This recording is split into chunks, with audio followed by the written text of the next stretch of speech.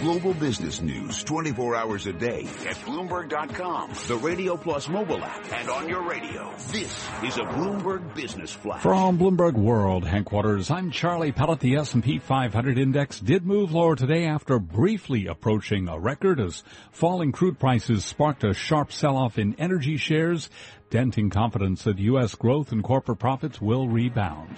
The S&P 500 index down 2 points to 2170, a drop of 0.1%. NASDAQ up 22 points, a gain of 0.4%. The Dow Jones Industrial Average down 27 points, a drop of 0.2%. The 10-year down 15.30 seconds with a yield of 1.50%. Gold up $4 the ounce to $13.57, a gain there of 0.3%. West Texas Intermediate crude down 3.7%, declining $1.54 a barrel, right now at $40.07. I'm Charlie Pellet, and that's a Bloomberg Business Flash. This is Taking Stock with Kathleen Hayes and Pimm Fox on Bloomberg Radio. If Elon Musk's idea to merge Tesla Motors and SolarCity Corp is such a good one, why did both share prices slump today? Tesla down more than 2%, SolarCity down more than 7%. After an announcement was made, an agreement for Tesla to acquire SolarCity for about $300 million less than initially proposed 6 weeks ago. Could it have something to do with weaker solar demand in the United States? Let's put this question now to our next guest. We're very happy to welcome back to the show Gordon Johnson. He's the head of Alternative Energy Metals and Mining and Equipment and Managing Director at Axiom Capital Management. Gordon, thanks for joining us. Hey, thanks for having me. So I guess the market doesn't like this deal. No, the market doesn't like this deal. I mean, if you think about it, the deal's priced at like $2.3 billion, $2.4 billion. But if you add in the massive amount of debt that SolarCity has, Tesla shareholders are paying much more than that, around $5 billion for this acquisition. If you also include the fact that SolarCity has lost operating profit has been cash flow rather has been severely negative. It's even more costly for Tesla shareholders. So it looks like what Elon Musk is doing is he is using what I think many would argue is a richly priced asset to go out and buy an asset that's struggling. And while that's beneficial to SolarCity shareholders, it's certainly not beneficial to Tesla shareholders. Gordon, is the solar industry struggling in the United States? Hey, Pimm, guess based on the numbers, the answer to that question is absolutely. So last week we published a note that showed that if you look at total U.S. installations, that's EIA data, both rooftop and commercial, in the month of May, installations were down roughly 50% month over month, and the run rate is 8.6 gigawatts. The run rate in April is much higher than that at 10.6 gigawatts. And then if you look at the rooftop applications data in California, keep in mind this is just for California, but California is 45% of cumulative solar installations. That number was also down roughly 8% month over month in May and has been down in 11 of the past 15 months. So that's a leading indicator. So both the leading indicator for solar installations in the U.S. is pointing down and actual installations are disappointing. So the data suggests that things are getting weaker, and we believe it's because of global weakness in places like China, India, Japan. You believe the weakness in U.S. solar demand is related to the weakening demand overseas? I would have thought maybe the early adapters or not so early adapters, we've kind of run out of them, and people are seeing that with lower oil prices, maybe heating your home with some of the traditional sources isn't going to rise as much as they thought.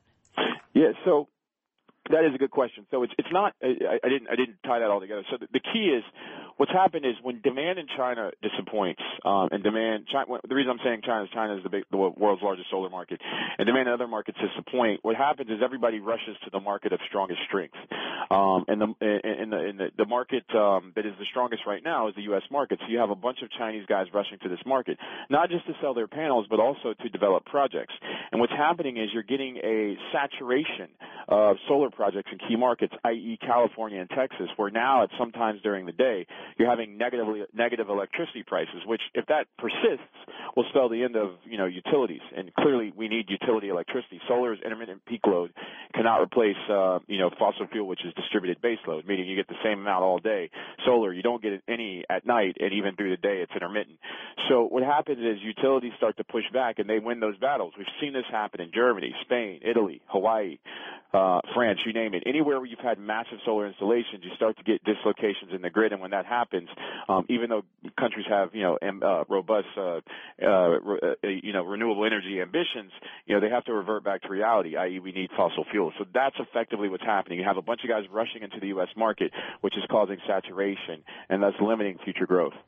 What does the private transaction of Trina Solar, they are going to be bought for $1.1 billion. They're the world's biggest solar panel maker. Mm-hmm. What does that tell you about the industry? That's another good question. So every week prices come out. Polysilicon, solar wafers, solar cells, solar module prices. The way to think about that is you use poly to make wafers, wafers to make cells, cells to make modules. In a nutshell, prices are completely collapsing. They're literally falling to levels that I think a lot of people thought were impossible, and the declines are accelerating on a weekly basis. Every week it's getting worse and worse and worse. So the industry right now is defined by oversupply.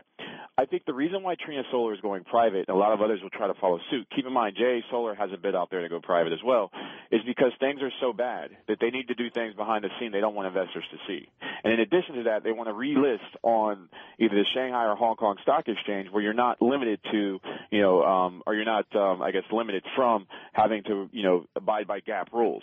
So I think the impetus for them going private is that reason, not necessarily that the industry is in a state of, in a good state. It's actually in quite a bad state and worsening with every week that passes. So, Gordon, it seems to me that's a big red flag for investors. Beware of these companies as future investments if they're going to go back on one of the Chinese exchanges to avoid international GAAP accounting. Right, and I don't think this is. I don't think that's another good point. I don't think this is a mystery to people who know Chinese companies. The problem is the bulk of the guys watching and listening to your show probably don't know about companies that have been U.S. ADRs went private and then relisted on Chinese stock exchanges. So I think it's important to know that. I want to thank you very much, Gordon Johnson. He is the Managing Director and Head of Alternative Energy, as well as Mining and Metals Equipment Research for Axiom Capital Management, giving us his perspective on Trina Solar and its $1.1 billion purchase by a private equity group, and, of course, the SolarCity Tesla Motors combination, as you said, Kathleen, at a lower price. This is Taking Stock. I'm Pimm Fox, my co-host Kathleen Hayes. This is Bloomberg.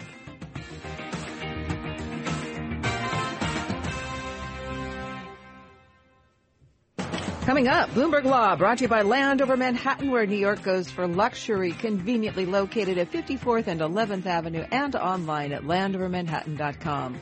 Land Over Manhattan is at your service.